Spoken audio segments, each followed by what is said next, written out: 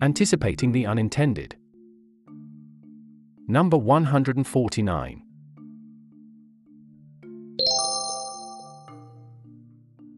India Policy Watch. Crypto and Samvidhan. Insights on burning policy issues in India. When you write a weekly newsletter, you view every news item as possible content for the next edition. You shoehorn some framework or stretch things to draw a historical parallel with that event. Trust me, it can be tiring, for me, not for Pranay who has frameworks for breakfast. But as I sometimes like to say, there are weeks when content presents itself on a platter with a side of masala papad. This is one of those weeks. First, there was news that the government plans to table the Cryptocurrency and Regulation of Official Digital Currency Bill, 2021, in the winter session of the Parliament. It is likely the government will impose strict regulations that might fall short of an outright ban on them. Separately, there are indications that the bill will have a framework for creating a digital rupee to be issued by RBI, the equivalent of a central bank digital currency, CBDC. We have written about crypto and CBDC in previous editions, linked on screen, through the lens of public policy and economics. As Satoshi wrote in his essay, "The root problem with conventional currency is all the trust that's required to make it work. The central bank must be trusted not to debase the currency, but the history of fiat currencies is full of breaches of that trust. Banks must be trusted to hold our money and transfer it electronically, but they lend it out in waves of credit bubbles with barely a fraction in reserve. We have to trust them with our privacy, trust them not to let identity thieves drain our accounts."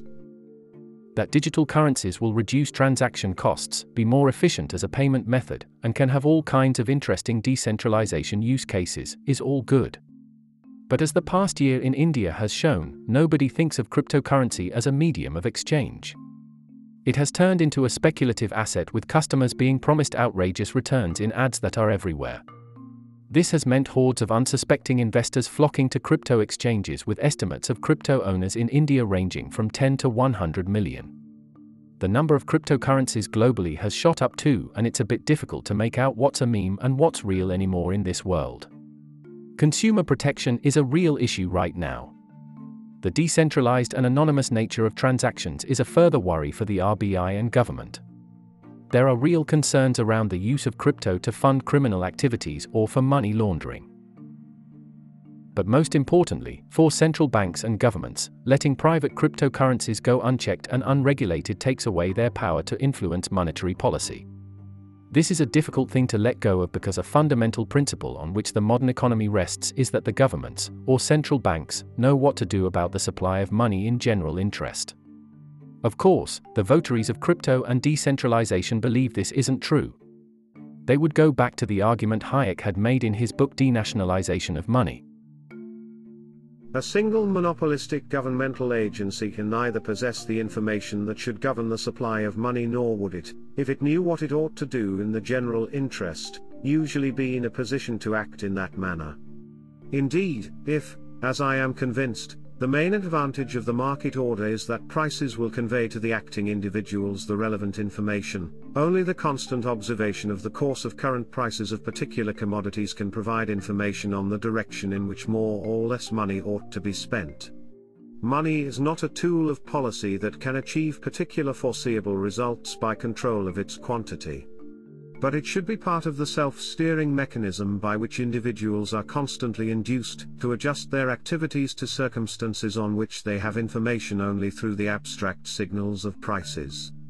It should be a serviceable link in the process that communicates the effects of events never wholly known to anybody, and that is required to maintain an order in which the plans of participating persons match.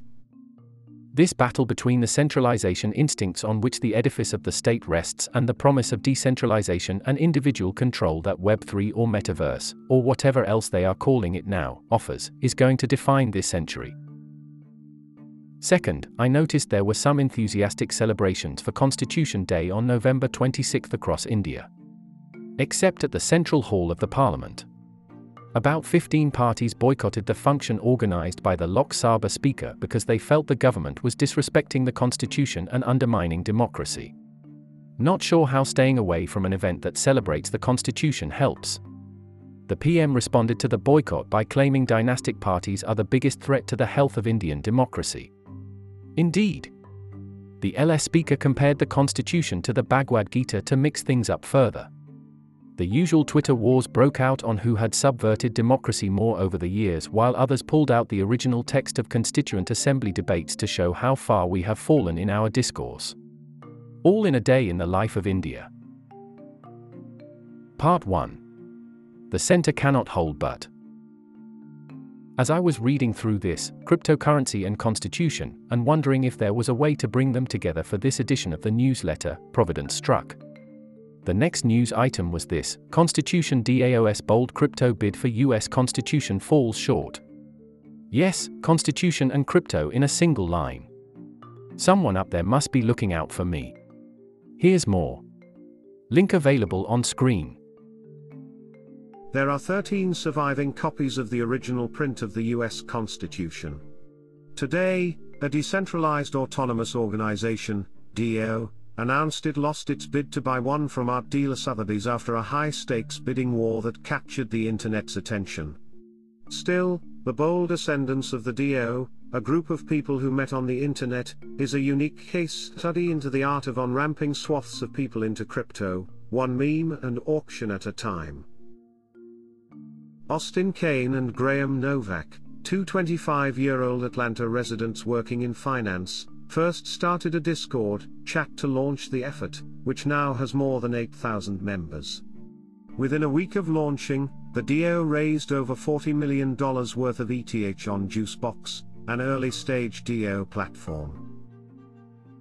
The effort, largely spun up through Twitter and a ballooning Discord server, is a window into what a community effort could look and feel like in a Web3 universe, where shared ownership and transparency are guiding principles. The opportunities presented by the DAO structure are sparking widespread interest. The value governed by DAO treasuries is now at over $6 billion, per some estimates. So, a few people created a DAO to buy an original print of the US Constitution that was up for auction. Constitution DAO, as they called it. About 17,500 people raised about $50 million worth of Ether, ETH, the native cryptocurrency of Ethereum, using Juicebox, a platform that gets you started on setting up a DAO. But the process was a bit more complicated. Sotheby's doesn't accept cryptocurrency, nor does it recognize a DAO. It needs bids to be made by an individual or an organization in fiat currency, in this case dollars. So, Constitution DAO set up a non-profit entity that could bid on its behalf. The next challenge was how to make sure all 17,500 members could claim to own a piece of the original print. This kind of fractionalized ownership is difficult to administer. So, the DAO arrived at a workaround. They would issue a governance token, called People, for donations made by contributors at the rate of 1 million people per 1 ETH donated. These People tokens represented the voting rights of the members in the DAO for any decision to be taken. In this case, the voting right was restricted to what the DAO would do with the original imprint of the Constitution once they won the auction, where to display it and what to do with the proceeds, etc. The whole thing sounded like the future had arrived. A decentralized group of people on Discord decide to bid for the original copy of the US Constitution and beat the usual gaggle of billionaires who show up at auctions. People's document would then be at the hands of people. This is how it worked. A donor would buy ETH on a crypto exchange by paying dollars. The ETH would then be parked in a crypto wallet, which would then pay Juicebox for redeeming People token. Throughout this process, at every step, you would have to pay transaction fees for using the platforms. These are called gas fees in the crypto world, and they are fixed in nature regardless of the size of the transaction.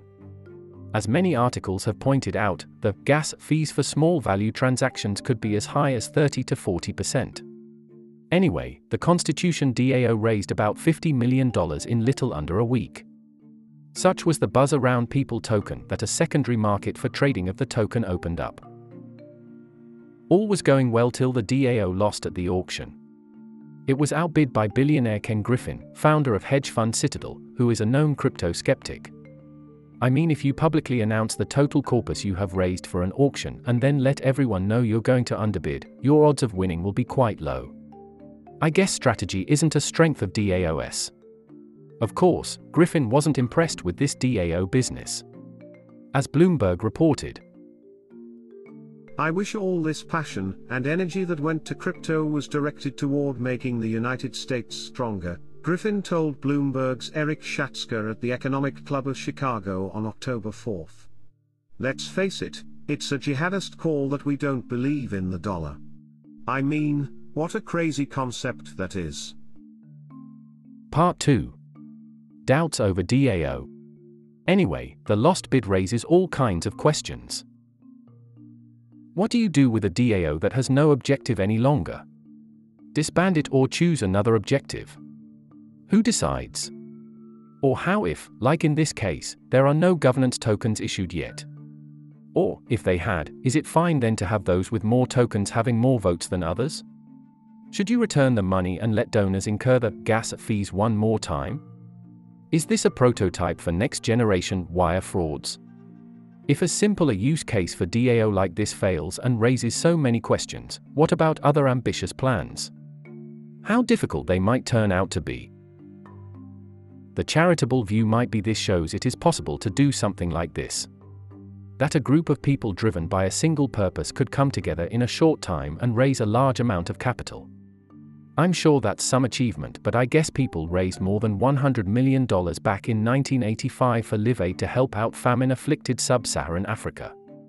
Radically networked societies, RNS, because of their non-hierarchical structure can mobilize really quickly. But is speed so important a feature that it trumps everything else? Over the past few months, I have sat through multiple podcasts and read long-form articles that feature decentralization evangelists like Balaji Srinivasan, Vitalik Buterin, or Naval Ravikant talking at length about the future of human civilization. It is all about network states, starting a country from scratch using your laptop, and using blockchain to make your Lassi. My reactions to these discussions have ranged from what, to lol what. There's some kind of "this is John Galt speaking" vibe when I listen to them. That book, Atlas Shrugged, had pages and pages of soliloquies by characters declaiming about some kind of an ideal future. As an impressionable young man, I read them with great passion. Over the years I realized there's no ideal future that can be built by upending the current. Human progress is incremental and gradual. We have an imagination of ourselves, our community, and of our nation. It is tied to real and tangible artifacts, like our constitution, our books, our languages, our affiliations, and an understanding of our civilizational story. Technology was always seen as an enabler for a comfortable life for us. It has delivered value to us beyond our wildest imagination in the past 2 centuries. Maybe for the first time in history, it is positioned to take control of our lives. And those leading it are keen to establish its benefits to hold the reins. I don't know if it is a good idea. Regulating technology is the key policy challenge for the foreseeable future. It needs a more enlightened view of our civilization than what tech brothers have to offer.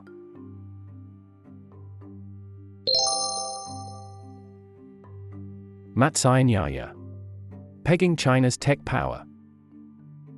Big fish eating small fish equals foreign policy in action.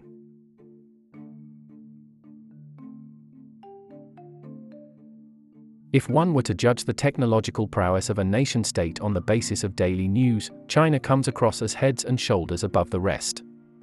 Hardly any day passes by without reports reminding us that China is well on its path to creating a self-reliant technology industry. While China's technological progress is quite real, I want to list 3 caveats to make you recalibrate exponential growth projections and over-optimistic predictions about China's tech ecosystem. 1. CCP self-preservation imperative. Across many critical sectors such as defense and technology, the CCP exaggerates its capabilities.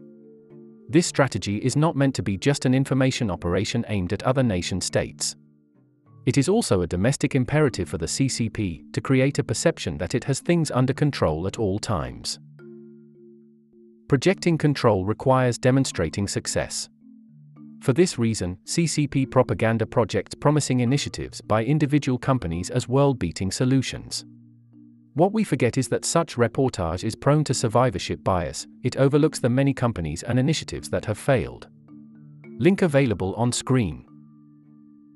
Take the example of Tsinghua Unigroup, which made a lot of news in 2015 for its bid to buy the American memory chip maker Micron. Once touted as China's leading chip design house, it has since then failed to make any major breakthroughs. As of now, it is reeling under debt and the government is coordinating its buyout to another player. Similarly, companies such as the Wuhan Hongxin Semiconductor Project, HSMC, once projected to unleash China's first 7-nanometer foundry went bust last year. But you'll hardly see reports about the costs and consequences of such failures. 2. Us need to align domestic vectors. The second reason why we should be wary of tall claims is that it is in the interest of the US military-industrial complex to overplay China's technology capabilities. There are few things that can fire national imagination like a well-equipped, seemingly more advanced adversary. Just as the Sputnik moment aligned the domestic constituencies in the US and resulted in path-breaking institutions such as the DARPA, overplaying China's technological advances creates room for prioritizing expenditure on key technologies and their governance structures. It's not surprising then that the first National Strategy for Critical and Emerging Technologies, CNET, put out by the Trump administration explicitly cautions against China's pursuit to become a global leader in science and technology. As an example, consider the debate over semiconductor policy in the US.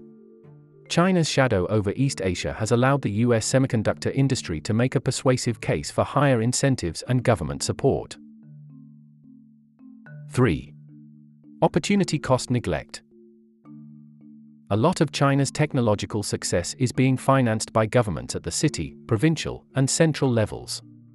While the benefits and successes of these initiatives make news, the costs do not. And as a student of public policy, the first question that comes to my mind is, what is the opportunity cost of China's government pouring money, attention, and time into this quest for all-around self-reliance? Predicting a linear growth path based on current trends misses asking the opportunity cost question completely.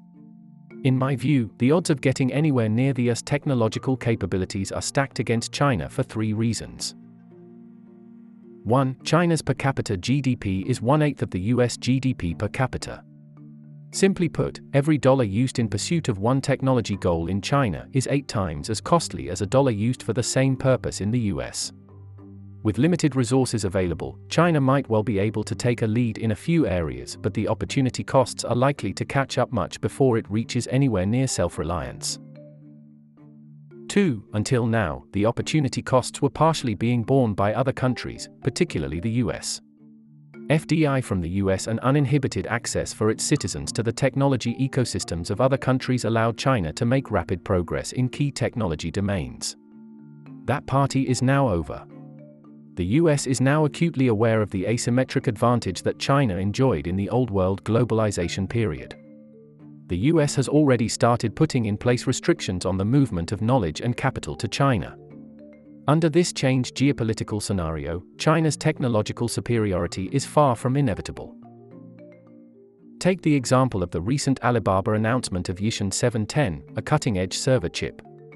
The Taiwanese foundry TSMC is the only company that can mass-produce this chip.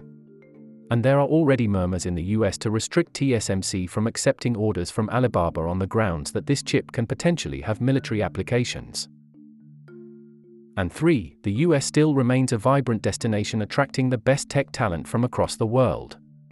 Chinese governments can throw money but is unlikely to attract top global talent in the same manner. And in the high-tech domain, skilled labor holds the key. And so, the next time you come across another technological breakthrough in China, take a deep breath and consider if any of the 3 factors outlined in this note modulates the hype.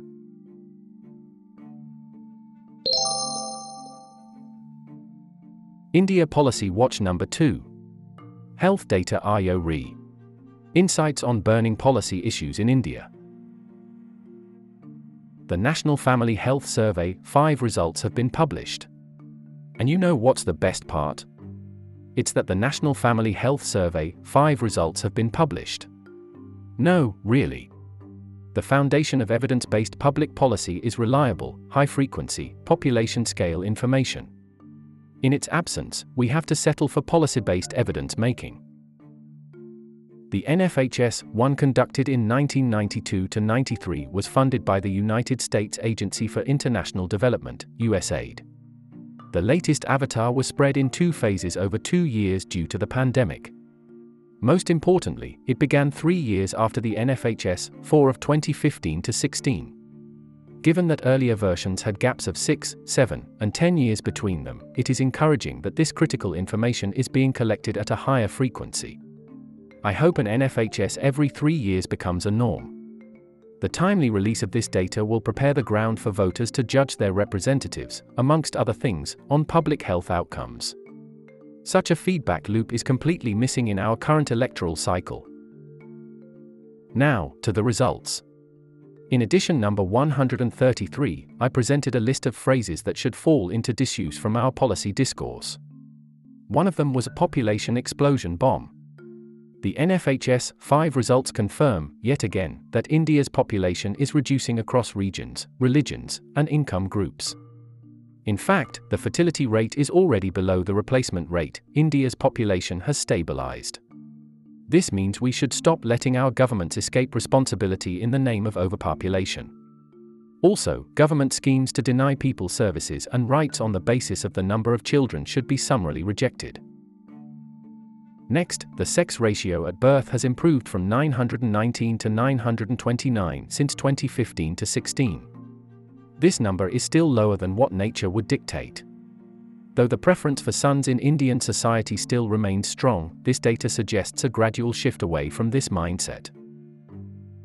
The attention should now shift from overpopulation to real issues such as the increase in the prevalence of anemia and obesity. The NFHS 5 results help in framing India's health challenge accurately.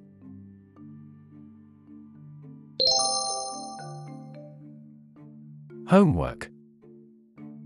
Reading and listening recommendations on public policy matters. Links available on screen. 1. Article. Balaji Srinivasan, a network state is a social network with a clear leader, an integrated cryptocurrency, a definite purpose, a sense of national consciousness, and a plan to crowd-fund territory. Go figure. 2. Article. Ashwini Deshpande has an excellent take on the NFHS 5 results. 3. Book.